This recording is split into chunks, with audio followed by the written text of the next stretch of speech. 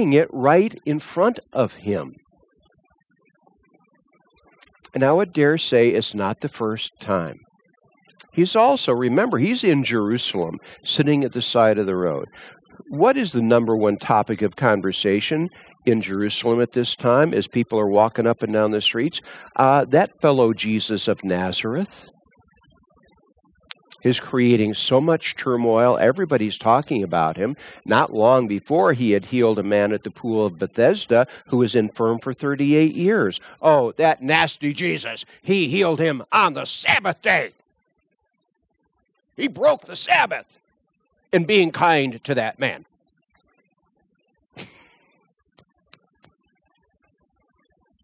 Oh, by the way, this is a Sabbath day also. I think Jesus actually went out of his way to heal people on the Sabbath in order to just stir up the Jewish leadership.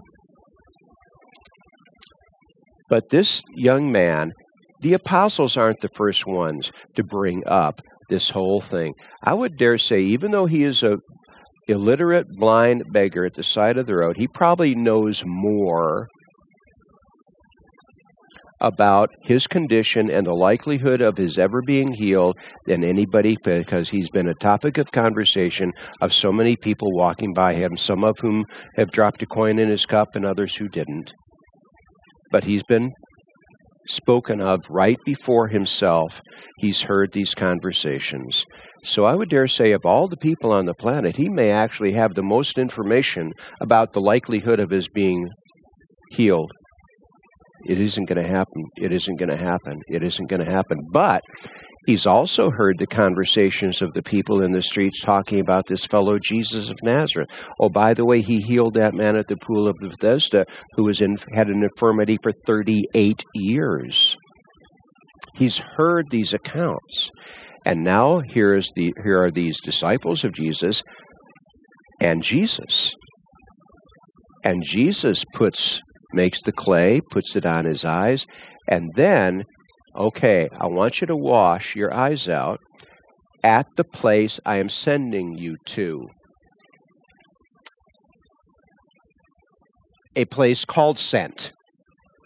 You know, I would dare say that before he got to that pool, that well, he passed plenty of places where he might have gotten his eyes washed out. But from what he had heard on the street, I think I will do what this fellow Jesus says to do. And perhaps I will experience something like the man at the pool of Bethesda here in Jerusalem experienced. And so many others were told in John chapter 2 that Jesus, when he cleansed the temple the first time, did many, many, many signs, which probably include healings. I think I will. I've heard about this guy. I think I will follow through on his instructions. I will have that much faith. And he came back seeing.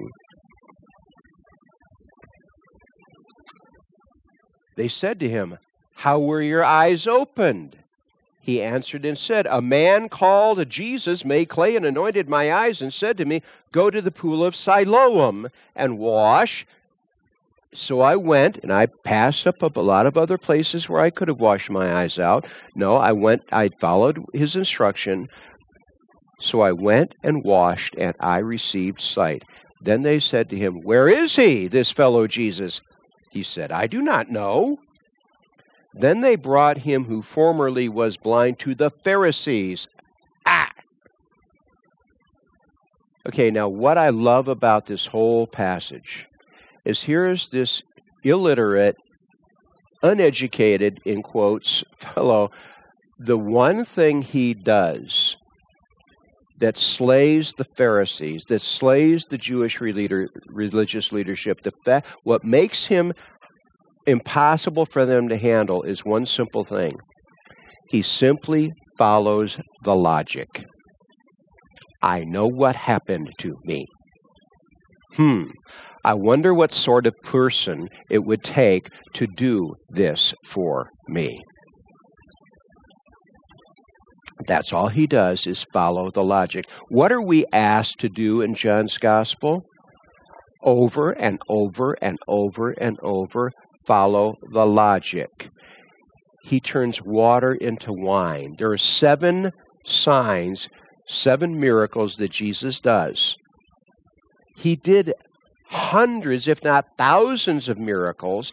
John the Apostle only lays out 7 because these 7 are enough. He turns water into wine. That's a creation miracle. He heals the nobleman's son from afar, and the nobleman gets back home a day and a half later, walking from Cana back to Capernaum. And he's met by his servants. Your son came out of his near-death experience yesterday. What time? Oh, about 1 p.m, about the 7th hour of the day. That's exactly when Jesus told me he was healed. And he and his whole family believed. And Jesus fed the 5,000, and Jesus walked on the water, and this is number, and there was one other, this is number, okay, yeah, that's 5, it's okay, this is number 6 of the 7, he heals this man born blind, and everybody who's walked the streets of Jerusalem knows about this guy. They've all walked by him at some time or another. Is word going to get out? They brought him who formerly was blind to the Pharisees, the number 1 enemies of Jesus. Why? Because he is a threat to their religious standing, their standing in the culture. Now, it was a Sabbath when Jesus made the clay and opened his eyes. Then the Pharisees also asked him again how he had received his sight. He said to them, "He put clay on my eyes, and I washed, and I see." Therefore, some of the Pharisees said, "This man is not from God because he does not keep the Sabbath." Well, we've already seen Jesus in other Gospels, and we've already seen at the Pool of Bethesda, he did an outrageous miracle. And the debate among the people is, yeah, he broke the Sabbath, but he did a miracle. That's something only God can do. Is God allowed? Is God allowed to set aside the Sabbath law? And what have we seen Jesus cite in other gospel accounts? Did you know that every Sabbath, the priests in the temple were breaking the Sabbath law because they had responsibilities to carry out in the temple, that they were doing work on the Sabbath, and they were instructed to do that. God had deliberately, in the law of Moses, set up the breaking of the law in the law. You couldn't keep the law without breaking the law. And we have the episode where Jesus is in a synagogue on the Sabbath day. And here is a woman who is crippled up, bent over. She has been for many, many years. And Jesus healed her, and she was able to walk straight for the first time in years, and the synagogue leader blew a gasket. "You've got 6 days to come and be healed. Don't bring sick people on the Sabbath day." And Jesus said, "You hypocrite.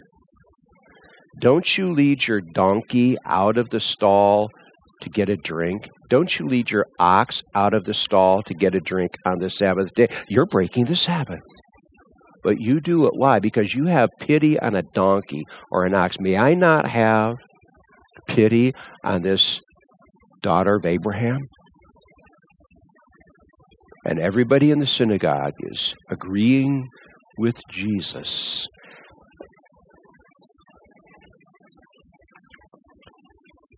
"This man is not from God," verse 16, "because he does not keep the Sabbath." Others said, "How can a man who is a sinner do such signs?"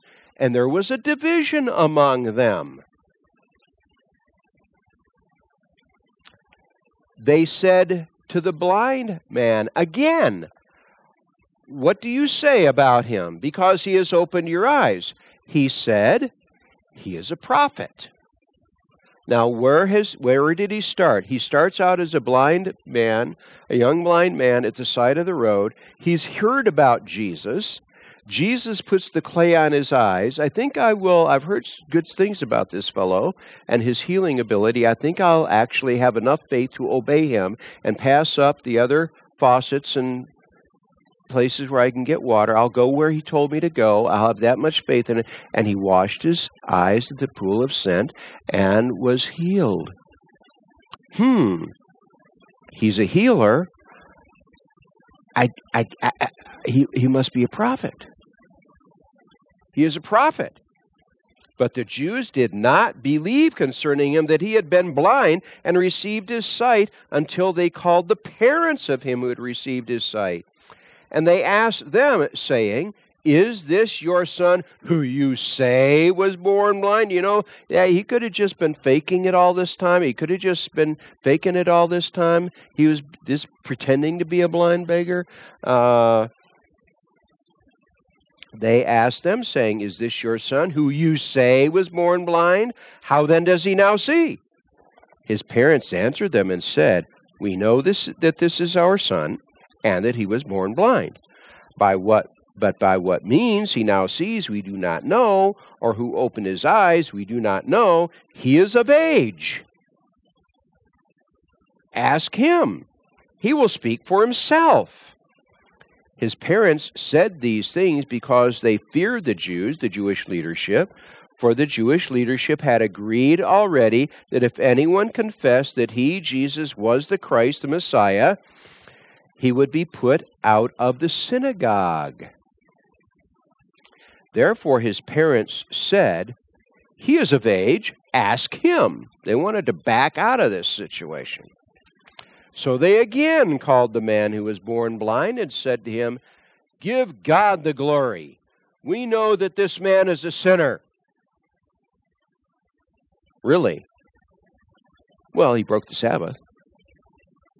But you can't keep the law without breaking the law, the Sabbath law. So the God, who wrote the law? Who governed Moses? God did. So does that make the actual author of the law, God, a sinner? Because he made it unkeepable?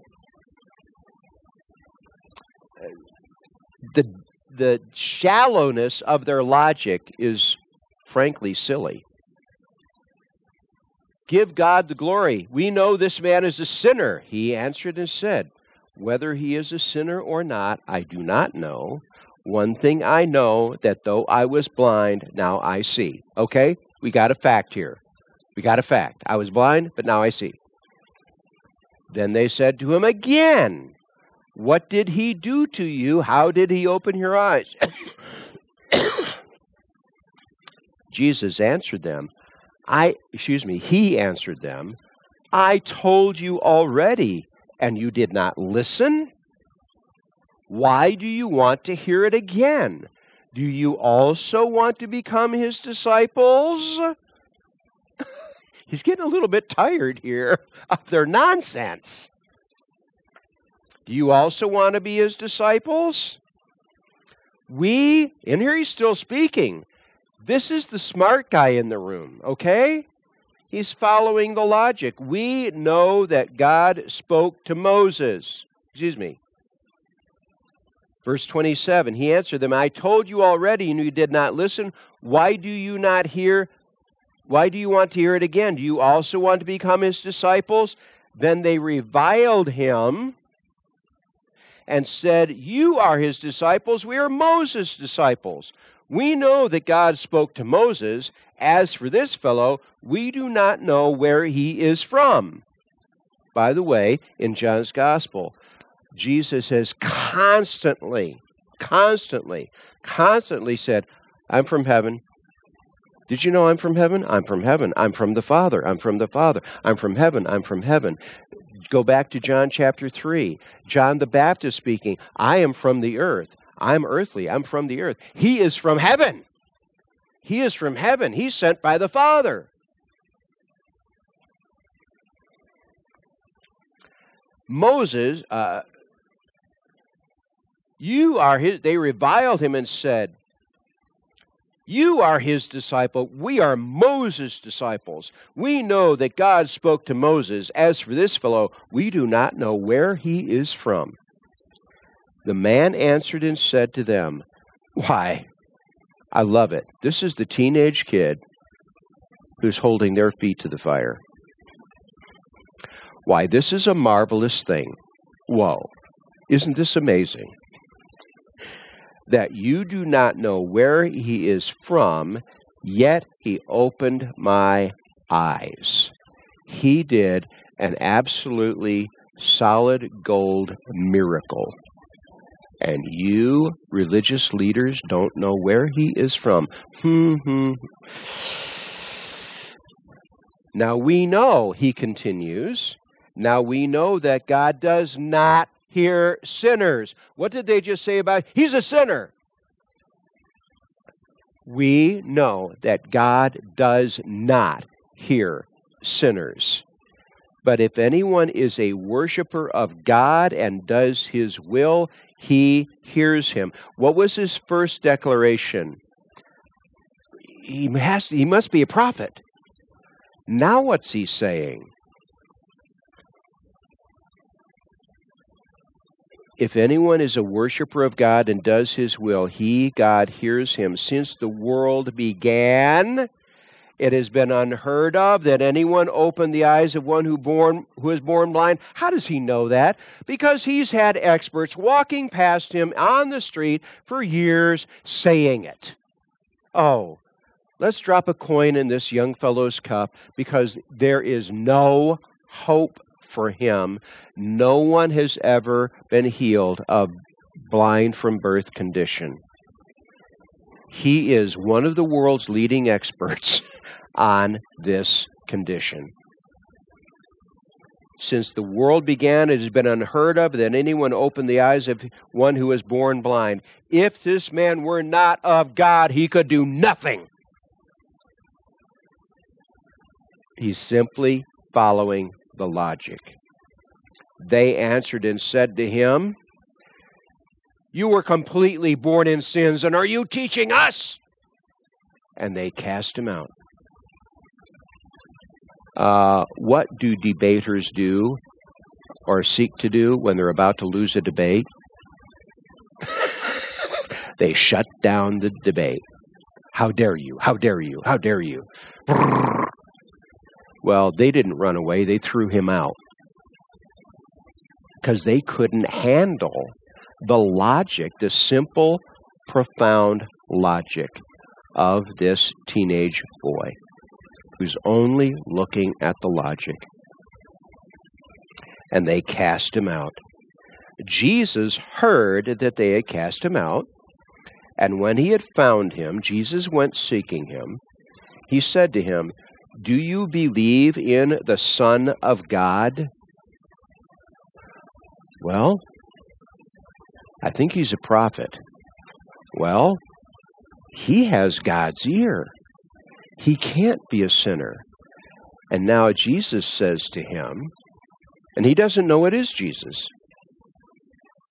He says to him, Do you believe in the Son of God? Let me take you the full distance, young man. Do you believe in the Son of God? He answered and said, Who is he, Lord, that I may believe in him? Now he's heard Jesus' voice before, but he's never seen him. He was blind at the time of their last encounter. Who is he, Lord, that I may believe in him? And Jesus said to him, You have both seen him, and it is he who is talking with you. Now, this seen him, here I am, right in front of you. But can we perhaps understand this perhaps to mean, when I anointed your eyes with the clay, in your mind and your heart, you were seeing me. You were believing the statements that you had heard in passing of people walking by you. You have both seen him, and it is he who is talking with you. Then he said, Lord, I believe. and he worshipped him. And he worshipped him. He's a prophet. He has God's ear. Oh, he is the Son of God, worthy of worship. And he worshipped him. And Jesus said, "For judgment I have come into this world, that those who do not see may see, and that those who see," and maybe we should put quotes around that, "may be made blind." Who declared to the culture, the Jewish culture, that they were the people of the greatest, clearest eyesight? The ones who had God absolutely, totally understood. It was the Pharisees. They declared to be themselves the most visually perfect people in the culture, and yet they're rushing to the darkness. When the light appears before them, they flee. And yet it's a man born blind, the beggar at the side of the road. John chapter 4, it's the Samaritan woman, been married 5 times, now living with a man who's not her husband. It is the God qualifies the disqualified. And the people who declare themselves to be qualified never really were. Now, there were some who did. There were some who, like Nicodemus, came to Jesus by night and then tried to make a half-hearted defense of Jesus, and then finally, at the close of the Gospel of John narrative, he would be one of the 2 men receiving Jesus' body to care for it and place it in the tomb of Joseph of Arimathea. But for the most part, the Jewish religious leadership led the charge in Jesus' crucifixion because he was a threat to them, they thought. In fact, he was their deliverer, just as he is for anyone else. And Jesus said, "For judgment I have come into this world, that those who do not see may see, and that those who see may be made blind." Then some of the Pharisees who were with him heard these words and said to him, "Are we blind also?"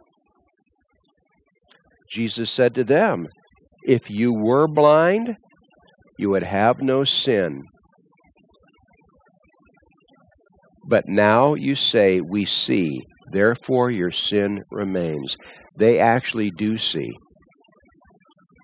They do know what the evidence points to, but their hearts are hard. They will not forfeit their role, their place in this culture, in this society, in favor of their own soul's redemption. That's how hard our hearts are until Jesus gives us sight, incites us to run to him for his blessing.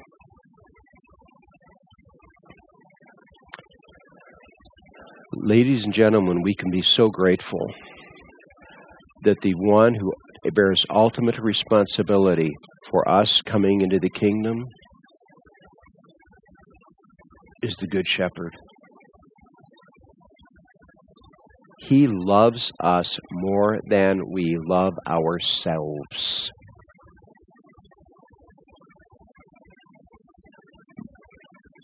A large portion of the human race has given up on itself. Oh, I don't deserve mercy. Well, by its very definition, mercy is undeserved. It's undeserved forgiveness. It's undeserved restoration. God just doesn't wipe the slate clean. He got his own righteousness on it and pretends that we lived Jesus' own life. The very righteousness of Christ, God made him, Christ, who knew no sin, to be sin for us. When he went to the cross, he took upon himself the guilt of every member of the human race from the time of the fall of Adam until the end. He took upon himself our guilt. He, God, made him Christ, who knew no sin, to be sin for us, that we might become the righteousness of God in him. He doesn't just wipe our slate clean. He writes the very righteousness of his Son, so that the welcome we can expect in God's own throne room is the welcome of Jesus. He attaches that to us. It's not just forgiveness. It's far more than that. It's an elevation. As his sons, as his heirs. And let me remind you, that word son was applied to females as well as males in the courtroom. It meant full heir. Are you glad? Let's be glad together. Our Lord, we ask that you would enable us to walk in the gladness that belongs to us because of your aggressive mercy. Not only did you pay sin's penalty for us on the cross, but personally, you tracked us down. And that, in fact, will be the subject of the next chapter of you, the Good Shepherd. We ask you to enable us to walk in the joy of the forgiveness and restoration to a welcome with you that belongs to us. And all God's people said, Amen.